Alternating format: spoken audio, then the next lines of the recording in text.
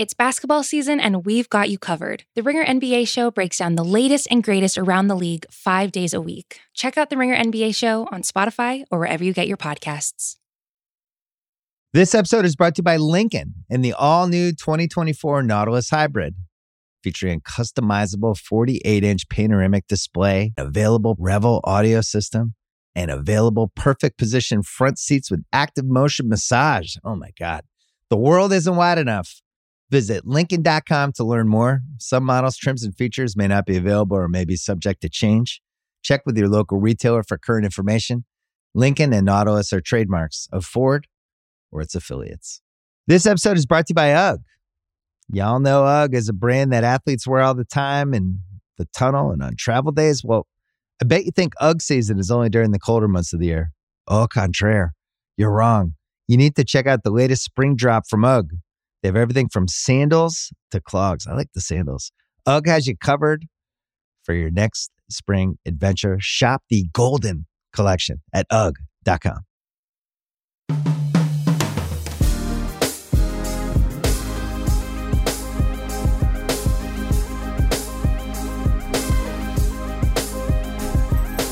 Hello and welcome to the Ringer MLB Show. My name is Michael Baumann, and I am a staff writer at The Ringer. Joining me today are Ringer staff writer Zach Kram. Say hello, Zach. Hello. And Ringer staff writer Ben Lindbergh. Say hello, Ben. Hello. We're going to start the show today with Zach and me griping about our online trivia league. You might remember about a year ago, I wrote about a online trivia game called Learned League that I take part in, that Zach takes part in, that a couple of our coworkers take part in. Zach and I take trivia very seriously. Those of you who follow us on social media might remember that we were once part of the fourth best bar trivia team in the entire state of Michigan. So in the spirit of competitive trivia, we had a bit of a surprise this week, a pleasant surprise, when the following question popped up in Learned League. In April 2021, who became the first player in Major League Baseball since Babe Ruth 100 years prior to start a game as pitcher while also leading the league in home runs? I sincerely hope anyone listening to this podcast knows the answer because, drum roll please, it's essentially... Ben, let's have Ben take a crack at this. Ben, you're a smart guy, you're erudite, but as far as I know, you're not as big a trivia nut as the two of us. No, not nearly. Is this within your capacity to answer? I think I could have gotten this one. Yeah, I think, is it Shohei Ohtani? Is that who it is? It is indeed Shohei Ohtani. All right.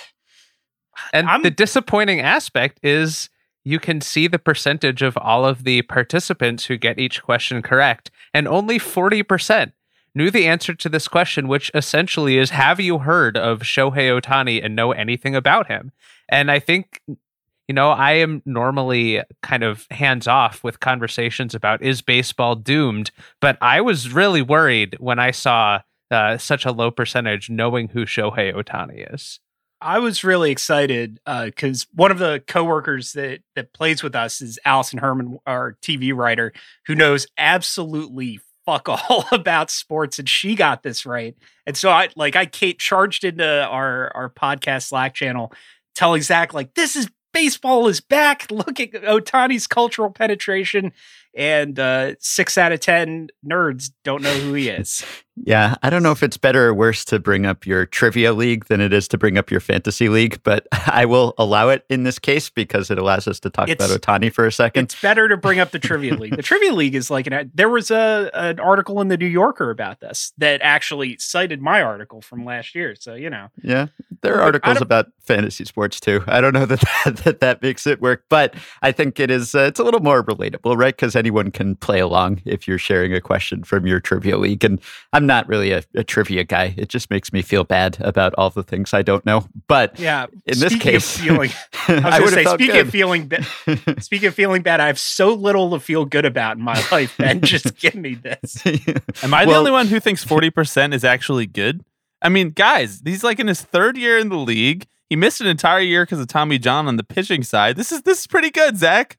Come on, you got to lower your expectations. I was expecting 30. Am I the only one who thinks 40% is good? Is the most baseball answer? Yeah, right. It's baseball, Even right? Ty Cobb only got 36.7% Exactly. in Learned League. Yeah. Yeah, you succeed 3 out of 10 times, you're a Hall of Famer, et cetera, et cetera. Although I always say it should be 4 out of 10 times, right? You need the high on base percentage. But still, I wonder what this would have been, say, a month ago, if you had asked this question, whether it would have been a lot lower than 40%, because it has been sort of notable over the past few weeks to see how Shohei has kind of become a crossover figure in the sports world, at least among other athletes, which I think is one of the most fun aspects of following him, is not just how much he impresses me, but how much he impresses other people who are actually at the pinnacle of their sports. So when you see like JJ Watt and Kevin Durant and all these people in other sports expressing their amazement at Ohtani, let alone, you know, all of the players in MLB and opposing players who tweet things about him. So I kind of keep hoping that if he stays healthy, if he keeps this up, if that kind of concerning velocity loss the other night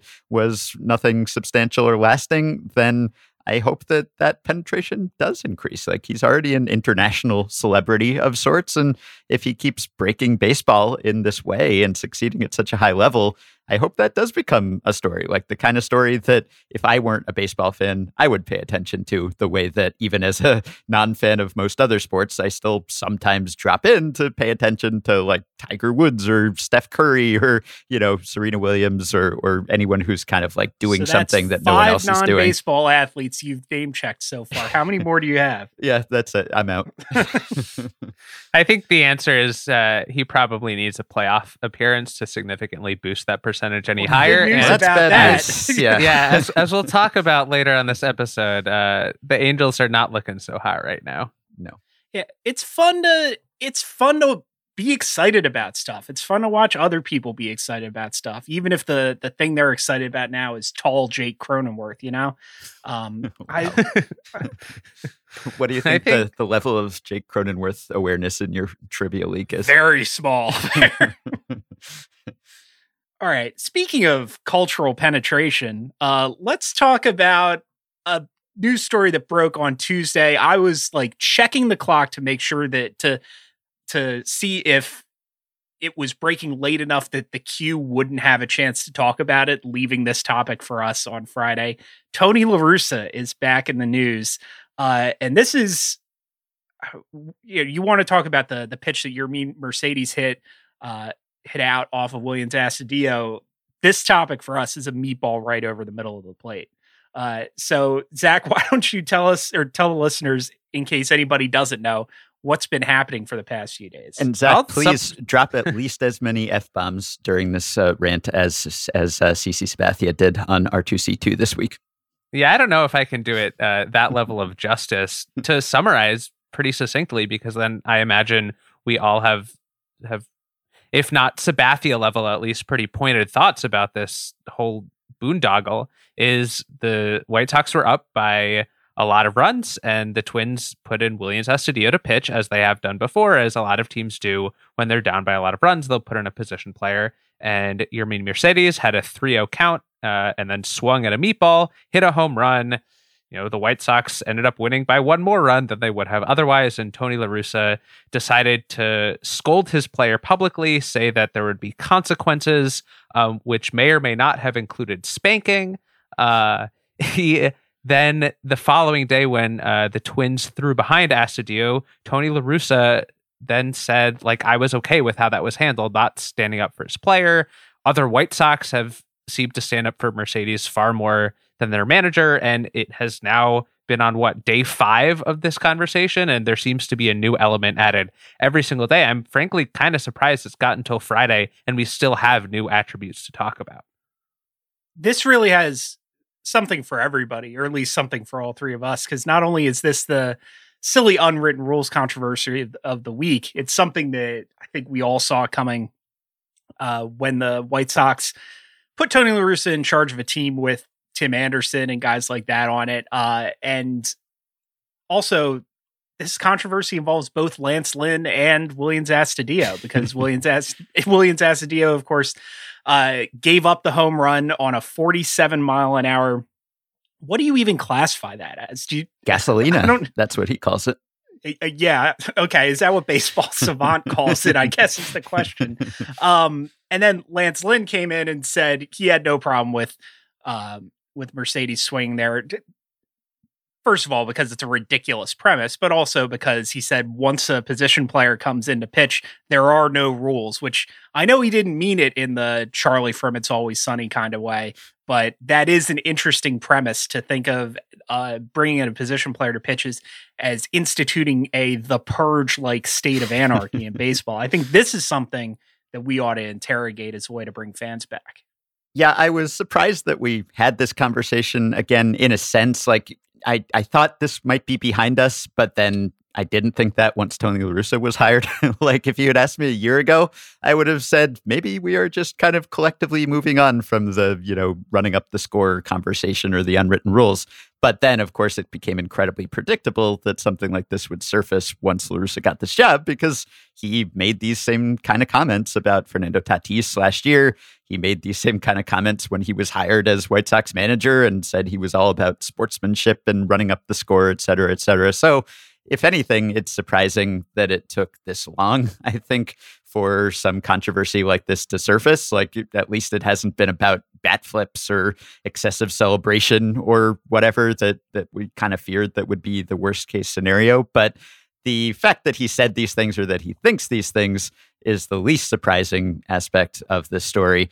I think what intrigues me the most is what this means for clubhouse harmony or the lack thereof with the White Sox. And then also whether that actually matters. Because, like, in some ways, La Russa has not done a great job in, his new role. In other ways, like, hey, the White Sox have the best record in the American League right now. So when everyone's like, fire La Russa, it's either, I guess, just an acknowledgement that managers don't matter that much because we have this team that is succeeding at this level. Like, it's just like in baseball, that's the way managers are. Like, there are certain times where a manager seemingly can sort of sabotage a team and there's a lot of dysfunction. And then there are also times where no one likes the manager or no one likes a particular player or the players don't like each other and the team continues to win. And the White Sox, despite suffering these major injuries this year, have been just fine. So I wonder, will this continue to simmer? And then if they do run into a rough patch at some point, then these tensions, which are clearly there, whatever Tony La Russa might say, will boil over? Or is it just something that we will argue about on social media, but won't actually affect the team that much? Maybe it's like a Herb Brooks style Olympics thing where, Tony La Russa will anger every player in the clubhouse so much that they will bond together with a common enemy. Yes. The takes feed the wolf, Zach. I saw that suggested, and one, I think that's horseshit because he was talking about this to anybody who would listen last year when the Tatis thing was happening. Right. But I don't know, as far as the manager doesn't matter, my rebuttal to that is maybe if Rick Renteria was still in charge of this team, they'd be 6 games up in the division instead of 2.5. So you never know where the dominoes are going to fall. I think it is instructive that immediately you saw Lynn sort of soft. Lance Lynn, who's like not a particularly outspoken or controversy-seeking person at all, sort of soft pedaling his stance on the matter, and you saw stuff, what Tim Anderson and Mercedes and Evan Marshall were doing on social media as this was sort of erupting. I think this is the sort of thing that you can tolerate as long as you're in first place, and we'll see what happens. What do we see with the Nats when things started going south with when Matt Williams was the manager? I think that's the parallel we ought to look for. Or Bobby Valentine with the Red Sox or something. Valentine, but there are those cases. I think the issue of the running up the score, like, it's not as if that specific circumstance arises that often. How many times per season do you have a blowout with a 3-0 count and a position player on the mound? Like, this is not something that's going to come up every day. But I think the bigger issue is just the lack of protection of his player, Yermin Mercedes, who has been 100% such a fun player and also such a good player and such a huge cog in the White Sox lineup this year when they've lost Luis Robert and they lost Eloy Jimenez, and suddenly Yermin Mercedes comes out of nowhere and is mashing all season. So he's been really important to the team. Not that that should even matter in how you protect your player or not, but it does kind of matter in the clubhouse dynamic of it all. And you have La Russa publicly throwing him under the bus, calling him clueless, saying he made a mistake. And it's not just about missing a sign or ignoring a sign or whatever. It's obviously about the unwritten rules. And you have La Russa apologizing to the Twins, basically giving them tacit permission, more or less, to have some sort of reprisal here. And then when they did it and threw behind him Tyler Duffy, he said, yeah, I have no problem with how that was handled. Even though Duffy and Baldelli were ejected by the umpire, they've since been suspended. Like, clearly there was a problem with throwing at or near someone, especially with the number of hit by pitches and serious hit by pitch related injuries we've seen this season. So it's just like, how can you play for this guy knowing that not only does he disapprove maybe of your style of play, but that he doesn't have your back. So it just seems like that's something that could continue to boil over. You know, reasonable people could maybe disagree about whether it's appropriate to swing 3-0 when you're up by 11 runs against a position player or whatever. But I don't think reasonable people could disagree about whether you have to have your player's back or basically side with the team that is throwing at your player. Yes.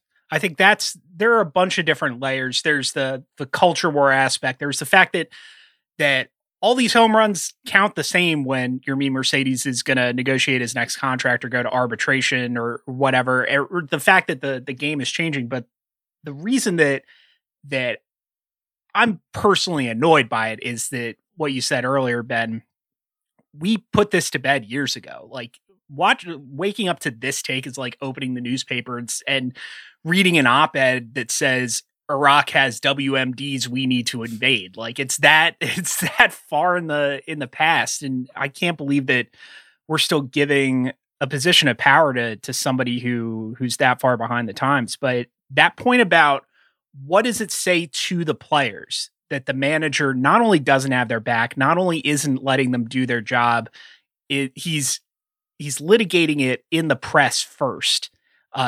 Because it's one thing if this conversation happens between Mercedes and La Russa behind closed doors, it would still be stupid, but there's a way to handle this. And I just can't imagine going to work for somebody who's publicly undermining me for being good at my job. And what I said at the time is, I don't think he does this if Jose Abreu is the one who hits that home run. I think it makes it a lot easier because it's a rookie. And I'm interested to see if and when things do start to go south for the White Sox, what some of the veteran players in that clubhouse end up doing. Do you think this is kind of taking a side angle, but we've seen some conversation this week about, well, if you're going to get upset about trying to continue hitting when you're up by a lot of runs, just install a forfeit rule. And this isn't an uncommon suggestion when it comes to these conversations, when it comes to like video games I play with my brothers, right? Like growing up, we'd say if you go up 3 goals in FIFA, then the game's over. And I wonder if you think a forfeit rule... You had a much calmer video game relationship with your brothers than I did. Do you think that if such a rule were actually installed, it would ever be used, though? Because I feel like that it itself would, have an unwritten rule that you have to play the game to its conclusion. So I think as long as we have people still arguing about this specific aspect of it, we're never going to escape, because all of these proposed solutions essentially boil down to just accept it. You don't need a rule. You can forfeit now. Like, what you need is a norm. And I'm not the only person who suggests this, but in curling, it's acceptable once you're far enough behind to concede. Like, the men's gold medal match at the last Olympics didn't go the distance because the USA was so far ahead that Sweden didn't think they could come back. And like, the scoring's different and the culture of the game is different. But I think that speaks to the point that you're making, is the culture of the game is such that you keep trying no matter what, unless it's in this arcane and ever-changing set of circumstances that allows old people to bang the grievance hammer. But yeah, I don't know if I would like it better if there was a a forfeit norm, let's call it, because I think it would impact the statistics of the game. I don't know, or it might just take getting used to. Yeah. But that would solve a lot of these problems. I would dislike that a lot less than I dislike the automatic runner rule. So I wouldn't be nearly as against it. I think that you're right. It's all about the norms of the sport and what is considered acceptable, sportsmanlike behavior to use TLR's term. But I think the fact, if you had an explicit rule, it really would kind of give permission to people to do that. Like, yes, you could technically forfeit now, but it's not really an option that you're provided based on the score of the situation. So if you kind of codified it in that way and sent the signal that, yes, this is acceptable and allowed, I think it might help with that being embraced. Like, we're already seeing norms change when it just comes to position players pitching. I mean, that has changed a lot, where they had to actually have a rule about that to restrict position player pitching a little bit, just because it's become so common, where, several years ago, it was kind of this quirky thing that happened every once in a while, and we were all excited when it happened. And now it happens so often that it doesn't even rate our attention, really, unless it leads to some kind of unwritten rules blow up. So I think that in itself just shows that teams are more willing to throw in the towel, just, not pulling their players off the field, but pulling their pitchers off the field and using a position player. Because in this game, I think the Twins had 5 pitchers left. It's not like this was the 18th inning, not that we see 18th innings anymore, but it's not like it was the 18th inning and every pitcher was used. And so you had to put Willians Astudillo in. It was just, we'll put him in because we're not going to come back and we don't want to waste an inning from a real pitcher, even though, we have however many they have, 14 or whatever pitchers on the staff now. So I think you might see some of acceptance if you sort of sent the signal that this was okay or even encouraged. And I guess the other solution is just don't hire Tony La Russa types again, because as you both said, we thought this was behind us, and it's not all old guys being mad at this. I mean, Steve Stone, who is one of the White Sox broadcasters and himself an old timer, tweeted, I think yesterday, we pass the torch to a new generation. They are diverse. I say, let them play as they see fit. The game is in their hands. We left a great game. Make it better. So maybe it is just Tony La Russa in a very small group. Yeah. I mean, Steve Stone, right? He almost played for Tony La Russa the first time La Russa was a White Sox manager. I think Stone left a season before La Russa took over, but the argument is definitely one-sided at this point. In a way, it wasn't, 8 years ago when Jose Fernandez had a brouhaha in Florida. And I think we have definitely seen the arguments evolve. So there's a reason I think we're having kind of this frustration at having to rehash those arguments because we thought it was behind us. Yeah, and it's not just TLR, in fairness to him, I guess. The Twins weren't thrilled about this either, seemingly. Rocco Baldelli, who's 39 years old, and Willians Astudillo, who is 29 years old, didn't seem thrilled about this either, which I'm trying 29 already? Yeah, I'm trying to pretend was not the case because I love Willians Astudillo, and I don't want to think of him being on the upset side of an unwritten rules debate. But it's a little more pervasive. La Russa was certainly the most outspoken and aggrieved about this. And because he is on the White Sox side and he was more down on it than anyone else, that was obviously notable. But it is, I think, something that, it's just like when you're in competition and you're getting your ass handed to you in a game, and then someone hands your ass to you a little bit more. I understand why you're not going to be thrilled about it. It's just a question of are you going to actually throw at someone over it or say that they were wrong to do it? And I would hope not. And when we saw the Tatis incident last season, initially there was some of that on both sides with Jace Tingler and Chris Woodward, but then the reaction to that was so swift and one-sided that I think they realized, okay, we're not going to double down and triple down the way that La Russa did. We're going to say, actually, it's fine. The game is changing, whatever.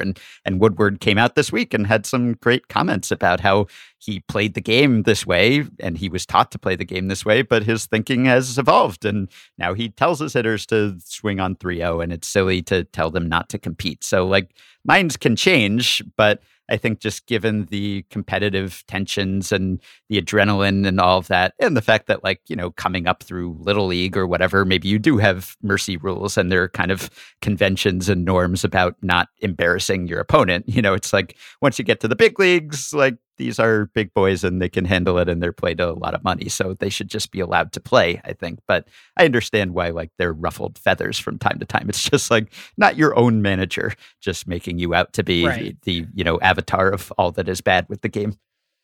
And again, that's really what this is about.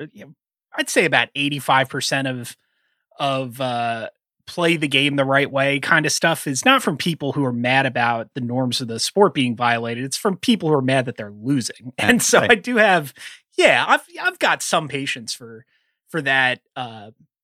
Even if that anger is sort of misdirected or articulated clumsily, but it just goes back to like the TLR, like we're on your team kind of thing. Like how do you, like, and the fact that I don't think Tyler Duffy throws it at Mercedes the next game if TLR doesn't say anything about this. And that's the point I was going to make. I'm not sure if this continues to escalate. Because it didn't seem like Baldelli or Duffy were like really that pissed off about it. It felt perfunctory. So it's just bizarre. I guess from a content perspective, it's good for us because I've had a lot of fun this week talking about this. Another thing that's happened this week, and another thing that, man, I was going to nail this segue, and Bobby's going to make fun of me. And okay, the heat was too hot. He got the fastball middle, and he just swung over it. Yeah, coming out of my shoes, swinging at a transition. Okay. Speaking of showing up your opponents, we've had not one but two no-hitters this week. We talked about this on the show last week, and I thought we were going to put this to bed. And then Spencer Turnbull and Corey Kluber both put a bunch of hitters to bed on back-to-back nights. And now there's discourse. And Ben, you wrote about, well, you didn't write about the discourse, but you wrote a big article with a bunch of charts and stuff examining the rise of the no-hitter. So has your opinion changed since the last time we talked about this? I guess that's the first thing to get to. No, it has solidified, I suppose. It's funny, as I was writing that article, I went back to articles that you and I actually wrote in 2018 when there was briefly some no-hitter hysteria, right? Because as you may recall, early in 2018. I actually don't. I have no memory of writing about this. That was when you wrote about like moving the mound back a little bit, I think, and some of your solutions to what was seemingly a no-hitter epidemic. At that point, there had been 3 by pretty early in May, and there were like, no-hitter bids every other day. So I wrote about it then. And there were no no-hitters for the rest of that season, which I think is something we should keep in mind. Like, just because we've had 6 so far doesn't mean that we're going to get 20 or even that we're going to get 10. Sometimes they come and go and they cluster kind of unpredictably because it's a blooper here or a bleeder there that does or doesn't get through. That's the difference between a no-hitter and not a no-hitter. And I do expect offense to pick up, as it seems to be already a little bit. But like, obviously, you want to not just totally wipe away the accomplishments here and pretend as if these weren't good performances, because of course they are impressive performances. And I'm happy for them that they're happy, like Spencer Turnbull saying that this was, the best night of his life and how wonderful it was. Like, that's great. And happy for him and his family and his friends and his fans and Tigers fans who don't have a whole heck of a lot to get excited about lately. So that's good. But it's also part of these larger trends that we've all been writing and talking about for years and years. And so my position that I took in this piece was kind of what I said on the podcast last year, is that I want more. Just, give us the weekly no-hitter for the rest of the season until it becomes so commonplace that no one's paying attention anymore, because I want that to bring attention to the fact that the league is not even hitting 240. And obviously, when you have no one getting hits, then you are more likely to have no hitters. Like, it's not really a in-depth, sophisticated analysis here. Fewer hits makes it easier to get no-hitters. So, maybe your mileage may vary on kind of when you reach your saturation point. And obviously, it can still be fun for fans who are watching that game or fans who are in the ballpark on that night. But it certainly lost a little of its luster for me, just back-to-back nights this week. And it was almost strange. It was Thursday just waiting to see who would have that day's no-hitter, and no one did. So, hey, we got through one day without one. They've all been extraordinarily well-pitched games, which is maybe a silly thing to say about no-hitters, but where are the days of Edwin Jackson's no-hitter with 8 walks and 149 pitches, or, a 2-strikeout no-hitter? I think Francisco Liriano's only had 2 strikeouts back a decade ago. Every no-hitter this season has been under 120 pitches, has had at least 7 strikeouts, and has had no more than 2 walks. So it's not like these are the kinds of no-hitters where we might argue about if it was a well-pitched game. These have all been extraordinary games. And yes, they've all been the same 3 offenses, and maybe it's just a couple terrible lineups dragging down the overall league in this perspective.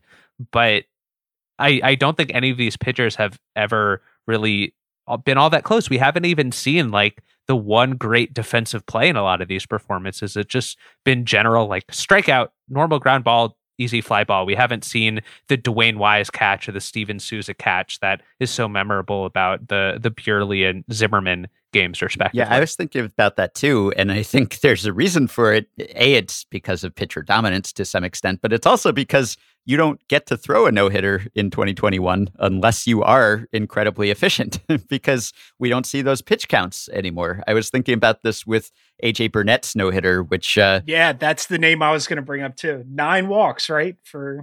That was 20 years ago this month, and the 9 walks, of course, and actually only 129 pitches, which is less extreme than I remembered it being. But even 129 pitches would be pretty unheard of in 2021. So if AJ Burnett is pitching that game today, I don't know that he gets the chance to go 9, right? So I think there have been only 13 9-inning complete games pitched this season, and 6 of them are no-hitters.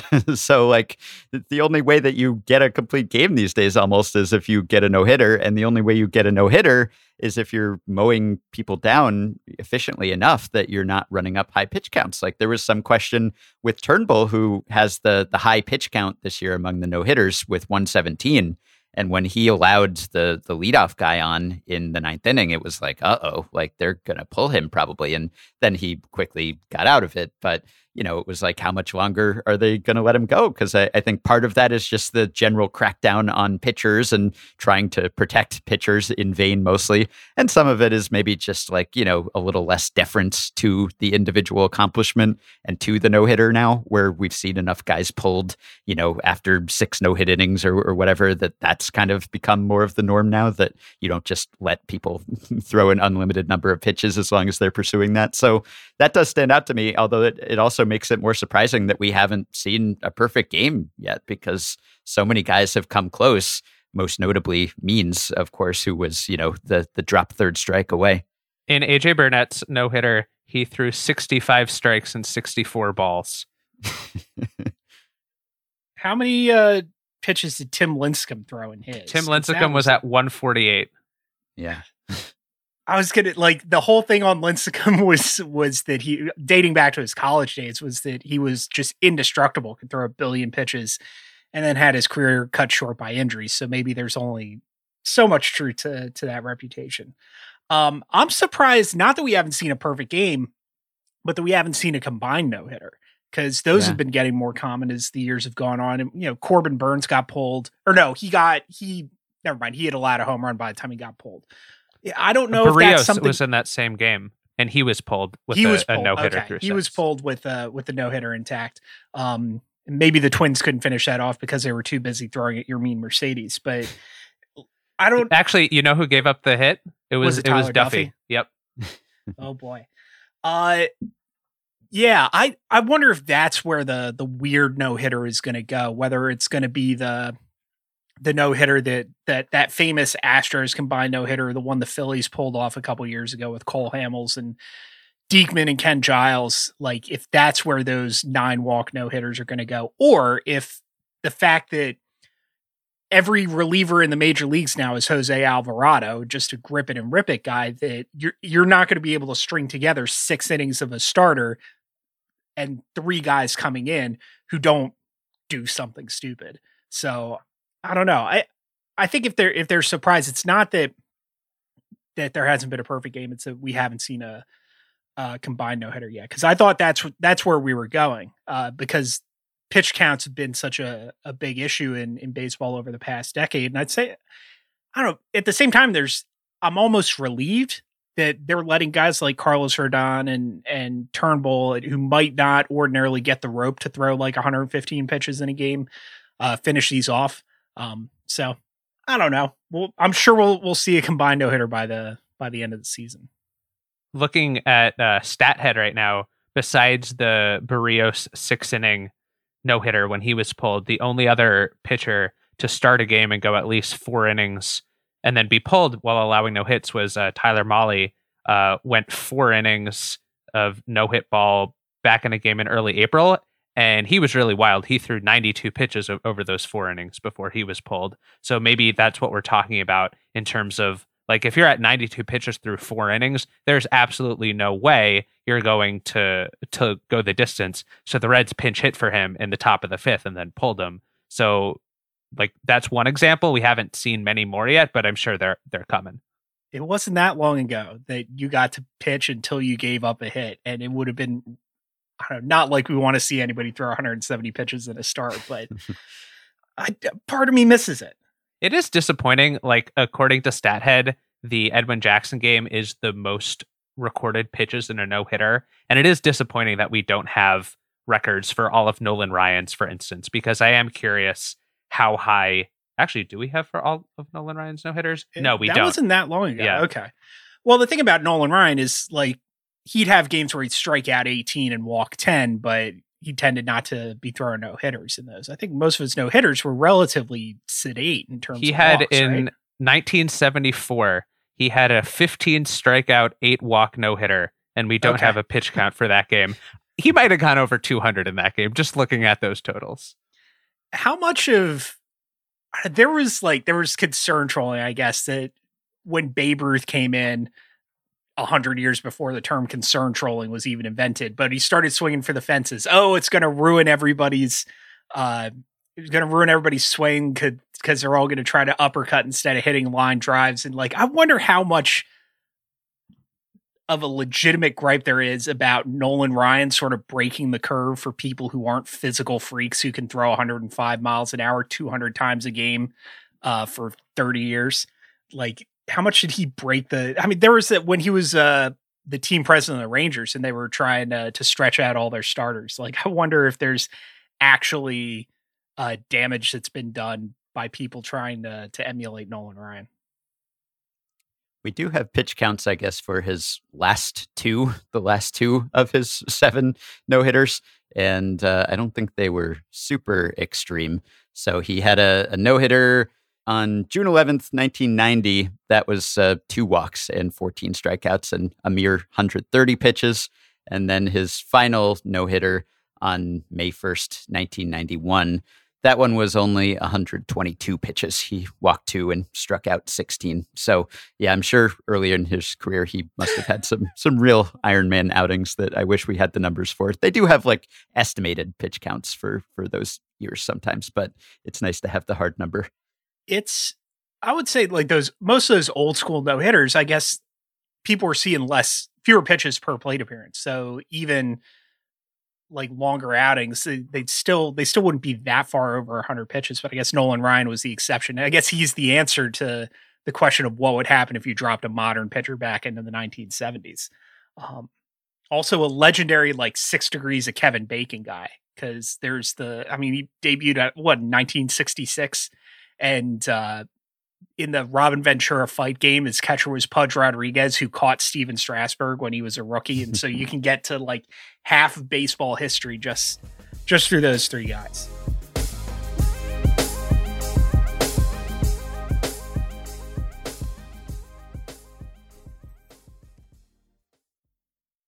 This episode is brought to you by Hotels.com. If you're busy like me and you're trying to catch your kids' games, It's important to have somewhere where you can go to find a good hotel. We're all over the place. Sometimes, we're in Florida, we'll be in New York. We want to take the wife on a quick vacation and get away. Whether you're looking for a relaxing getaway or heading out of town to see the playoffs, Hotels.com app has a perfect hotel for every trip. Compare up to 5 hotels side by side so you can see prices, amenities, and star ratings without having to switch back and forth between options. So start planning your next getaway and find your perfect somewhere in the Hotels.com app today. This episode is brought to you by Lincoln and the all-new 2024 Nautilus Hybrid. Featuring a customizable 48-inch panoramic display, available Revel audio system, and available perfect position front seats with active motion massage. Oh my God. The world isn't wide enough. Visit Lincoln.com to learn more. Some models, trims, and features may not be available or may be subject to change. Check with your local retailer for current information. Lincoln and Nautilus are trademarks of Ford or its affiliates. This episode is brought to you by UGG. Y'all know UGG is a brand that athletes wear all the time in the tunnel and on travel days. Well, I bet you think UGG season is only during the colder months of the year. Au contraire, you're wrong. You need to check out the latest spring drop from UGG. They have everything from sandals to clogs. I like the sandals. UGG has you covered for your next spring adventure. Shop the Golden Collection at UGG.com. Mike Trout has strained his calf. And for a guy as big as him, we shouldn't call it a calf. We should call it like a steer or something. We should have a different name for that muscle. He's going to be out for the next couple months. Zach, you wrote an article about this in which you called him injury prone. And what the hell, man? Just look at the numbers. This is the 4th time in the last 5 seasons that he has suffered a long-term injury. And I think the positive note is that they've all been to different body parts. It's not like he has a recurring injury to one particular body part, but I think it really is beginning to matter. The focus of my piece was not really about the Angels' playoff hopes this year, although those have taken quite a hit and will maybe prevent Ohtani from reaching 50% popularity in our trivia league. But Mike Trout, over the last half decade, now, even if you think he'll return at the front end of the estimated time lost, if you think he'll return after 6 weeks of absence, in the last half decade, he will have missed 24% of possible games played. And compare that to the first half decade of his career when he missed only 2% of games. So that is really adding up. And if I ran some calculations for my piece and found that if you add up all of the games he's missed to injury and the 100+ games he missed because of the shortened schedule last year, that is now more than 60 home runs and about 10 WAR loss that he would have otherwise accumulated over that span. And Mike Trout is still the best player in baseball, even with all those injuries, even with all that time missed. But when you get up into the historical leaderboard territory, those 60 home runs and those 10 WAR really start to matter. Career home runs through the age of 29, where Trout is now, he'll probably finish the season in around 11th place all time. If he hadn't been injured, he would be up in the top 2 or 3 behind just A-Rod and maybe Ken Griffey Jr. So that's a pretty big distinction when you're up in the rarefied air that Trout finds himself. Ben, I can hear you rubbing your hands together as you prepare the "does this mean that Ohtani's the best player in baseball now" take. So just go ahead. Well, he's it's not even entirely clear that he is the best player on the Angels. I suppose that is Anthony Rendon erasure, who often gets neglected when we have these Ohtani conversations. He gets neglected in general, but hey, he's one of the best players in baseball too. But yeah, it is sad. I mean, I enjoy watching Mike Trout, obviously, and following him from day to day. And with him, he has become so synonymous with WAR, like stat and player are just melded into one entity. And so I think we measure his greatness that way. All the fun facts are constructed around WAR, and that is a counting stat. And so as great as he is, whenever he is on the field, when he's playing 130, 140, or 114 games in 2017, that's going to make a difference between, when he was playing 157 to 159 every year from 2013 to 2016. So when you look at his best WRC pluses, his best hitting years on a per plate appearance basis, they are 2017, 2018, and 2021 thus far. And those are all years where he missed 20 or more games. And so that costs him from having, the super high, like record challenging single season WAR marks, which I think we would all like to see him take a real run at those. And maybe he's running out of time to do that while he is performing at this incredibly high level. But also, as Zach said, it will have a bearing on his career mark and, whether we eventually perceive him as the best player in baseball or how we rank him compared to Mays or Aaron or Bonds or other legends. Will he be in that sort of stratosphere? And I guess it concerns me because, he's turning 30 on August 7th, right? So he's going to be returning probably right around his 30th birthday. And so is this a product of aging? Is it just a fluky thing? Is this a preview of what his 30s will look like? Because, it depends, like whether he is an all-time great on a career level depends obviously on how he ages and whether he's one of these players who's, their 30s is almost as good as their 20s or if he really tails off as some players have in the past. And so if this is a sign of things to come, that is kind of concerning to me. So I hope it's not, obviously. Yeah. I mean, once you turn 30, this is part of the deal that one part of your body just starts hurting all the time for no reason. So I expect that Mike Trout is going to have to deal with this, superhuman as he is. He's still only flesh and blood. Yeah. I was also, the way that he hurt himself this time, it seemed so innocuous. Like, I don't know if you've seen the footage, but it wasn't stretch, like, man. Well, I'm sure he prepares, but like, I don't know. Look at his conditioning. Like, is he doing everything that he could to stay healthy? Are the Angels the team that is best equipped to help him stay healthy? I don't know. But it's one thing if he gets hit by a pitch and he's hurt, or if he's sliding and breaks something.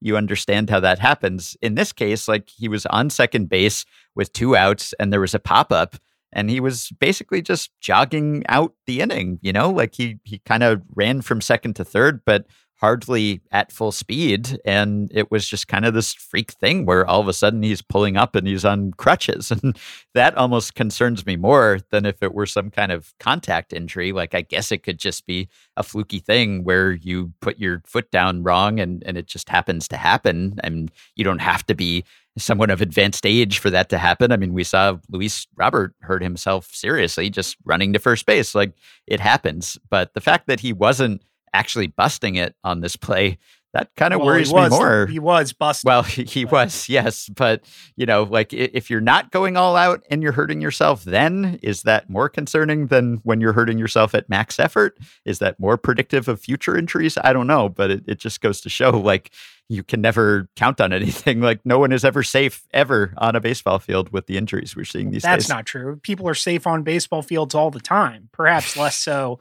now that fewer balls are being put away. Okay, I'll stop. Zach, you want to say something? I have advocated on this podcast for more action on the base pass. I think the minor league experiments to increase stolen bases are great. I want to see those adopted. I want to see more doubles and triples. But on the other hand, if it would prevent players like Trout from being injured, maybe we should enact wiffle ball rules where it's just, if you hit it to that patch of grass, it's an automatic double. And then we'll have ghost runners. And then Mike Trout will never need concern himself with running. He can just continue to hit dingers and we can enjoy his rise up the career leaderboards. It's a real bummer. And then just from the Angels' perspective, obviously they're well back of a Houston team that is playing really well. They're well back of an Athletics team that is not playing as well, but still has an above 500 record. And it definitely seems like the Angels are going to miss the playoffs once again. And that is now 7 years in a row since their last division title. I guess Albert Pujols will return to the playoffs now that he has moved across the city to the Dodgers. But according to Fangraphs odds, the Angels are down to a 10% chance to make the playoffs. And that seems kind of high depending on when Trout is to return. We know that Albert Pujols now is not the Blitz for those How I Met Your Mother fans who are out there. I think we would be remiss if we talked about such a prominent injury without calling on someone who's returning to the podcast this week, Dr. Robert Wagner. If you were Mike Trout, what would you have done to avoid this grade 2 calf strain that that's going to put the best player in baseball on the shelf for 2 months. Just got to drink more water, stay hydrated. It's very important for your muscles. They contract more when you're not hydrated. I think that Trout needs to drink more water. Doesn't he have like a Powerade sponsorship? I think that's not doing enough. It's what's the name of the stupid energy drink that all the hockey players drink? It's like BioSteel or something. You said so many things in there that I wouldn't know the answer to, nor I don't think Kram or Ben would know the answer to. It's stupid energy drink, hockey. You lost us all. He does have some sort of athletic beverage sponsorship that I may have ruined in case they ever want to sponsor our show. I'll recant this if the money's right. All right, let's get past this and get past that preposterous suggestion that Zach just had, and wrap up the show with the unnamed weekend preview segment. So this is a big weekend. This is rivalry weekend. Wow. That was rivalry weekend. Well, you could have a future in doing voiceovers for, I don't know what that would be for exactly, but monster trucks. Yeah, that's what I was. Baseball is dying, but Gravedigger. Sunday.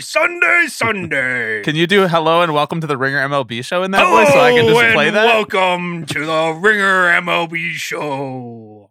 Could he put Trout in a monster truck to get around the bases? He won't strain his calf that way. Mike Trout's from Vineland, New Jersey. That man was incubated in a monster truck. Come on. All right. Cubs, Cardinals, Dodgers, Giants. We've got the Eddie Vedder Derby, which you guys told me was a thing last year between Seattle and San Diego. The Pinellas County Derby between the Dunedin Blue Jays and the Tampa Bay Rays. The Battle of Texas with the Rangers and the Astros, and the Cradle of the Revolution rivalry matchup between the Philadelphia Phillies and the Boston Red Sox. So, Zach, are you taking one of these off the board, or are you going with something else? I'm really interested in Dodgers Giants. The Dodgers now with Albert Pujols, as I mentioned a moment ago, which I think says more about the state of their injured roster than about Pujols in particular, although he did hit a home run last night. The Giants are 2 games up on the Dodgers now, and I am not at all worried about the Dodgers. I still think they're heavy favorites to win this division, but if the Giants take this series and continue to maintain their lead, by Memorial Day is kind of when I start paying attention to the standings. And maybe that won't be the case with a team I think is as dominant as the Dodgers, but it would be interesting if the Giants maintain this lead for another week to the end of the month, see if they become active in trades this summer to upgrade and try to keep pace with the Padres and Dodgers. I think Bauer versus Wood is a very fun matchup between 2 pitchers who have arrived with very different contracts but produced similar results so far. So this is the series I'm most watching this weekend, in between watching round 1 of the NBA playoffs, because this is a great sports weekend. Yeah, this is a matchup of the teams with the 2 best starting rotations in baseball this year, at least according to Fangraphs WAR, which we saw at least one of those coming. I don't know if we saw both of them coming, but the Giants, the Padres, and the Dodgers have the 3 best records in the National League now. So we knew that this race was going to be good. And Zach, you wrote about whether we were going to have a historic NL West race even coming into the season. But we thought that was going to be a 2-team race mostly. And it's turned out to be a 3-team race that the Giants are leading right now. So that has made it even more fun for me, I think. And the fact that they're doing it a little differently. There are a lot of things that the Padres and Dodgers have in common and how they've kind of gone about building their teams. And then you have the Giants, who I don't know how they're doing it exactly. And they're super old and much more surprising. And yet they've done it, and they've kind of deserved it to this point. So that has been a lot of fun. So I'm looking forward to that too. Reminiscent of 2015, when the 3 best records, not just in the National League, but in the entire majors, belonged to the Cardinals, Pirates, and Cubs. And then the Pirates and Cardinals played in the wild card game. The Cubs won and then beat the heck out of St. Louis in the NL Divisional Series. And I think, we could see if the Dodgers, for instance, win the division, San Diego, San Francisco in a wild card game, and then the winner of that against the Dodgers in the division series would be quite a fun little intra-divisional rivalry.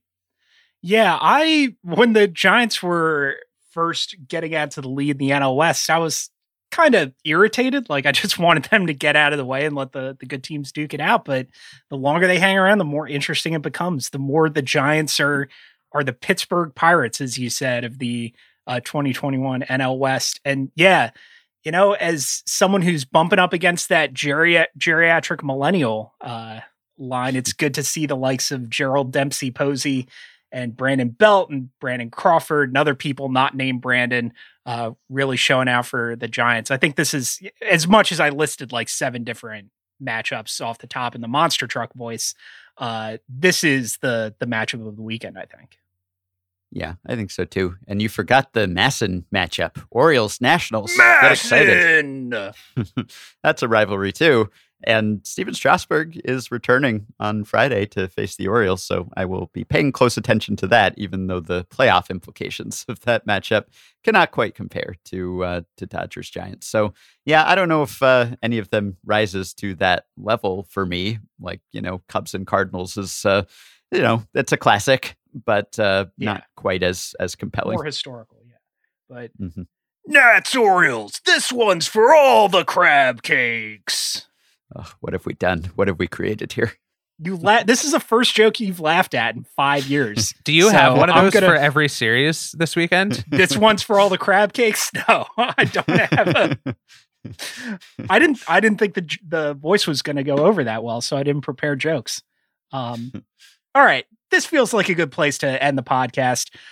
Be sure to follow us on Spotify at Ringer Baseball. You can get us every Friday. You can get Baseball Barbecue every Tuesday. Thank you, Zach. Thank you. Thank you, Ben. You're welcome. And thank you. Thanks to Dr. Robert Wagner for producing today's episode. Thanks to Yermin Mercedes, Spencer Turnbull, Roll Tide, and Shohei Ohtani for giving us stuff to talk about. And thank you for listening. Enjoy the week's action, and we'll see you next time.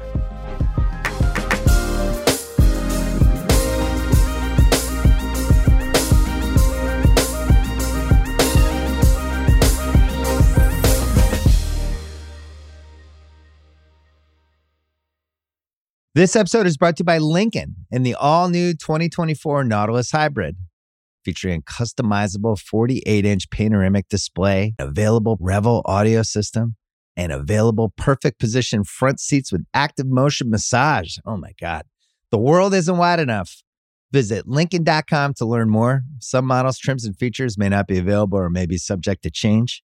Check with your local retailer for current information. Lincoln and Nautilus are trademarks of Ford or its affiliates. This episode is brought to you by Lincoln and the all-new 2024 Nautilus Hybrid.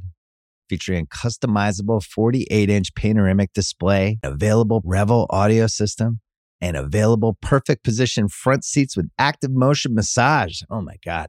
The world isn't wide enough. Visit Lincoln.com to learn more. Some models, trims, and features may not be available or may be subject to change. Check with your local retailer for current information. Lincoln and Nautilus are trademarks of Ford or its affiliates.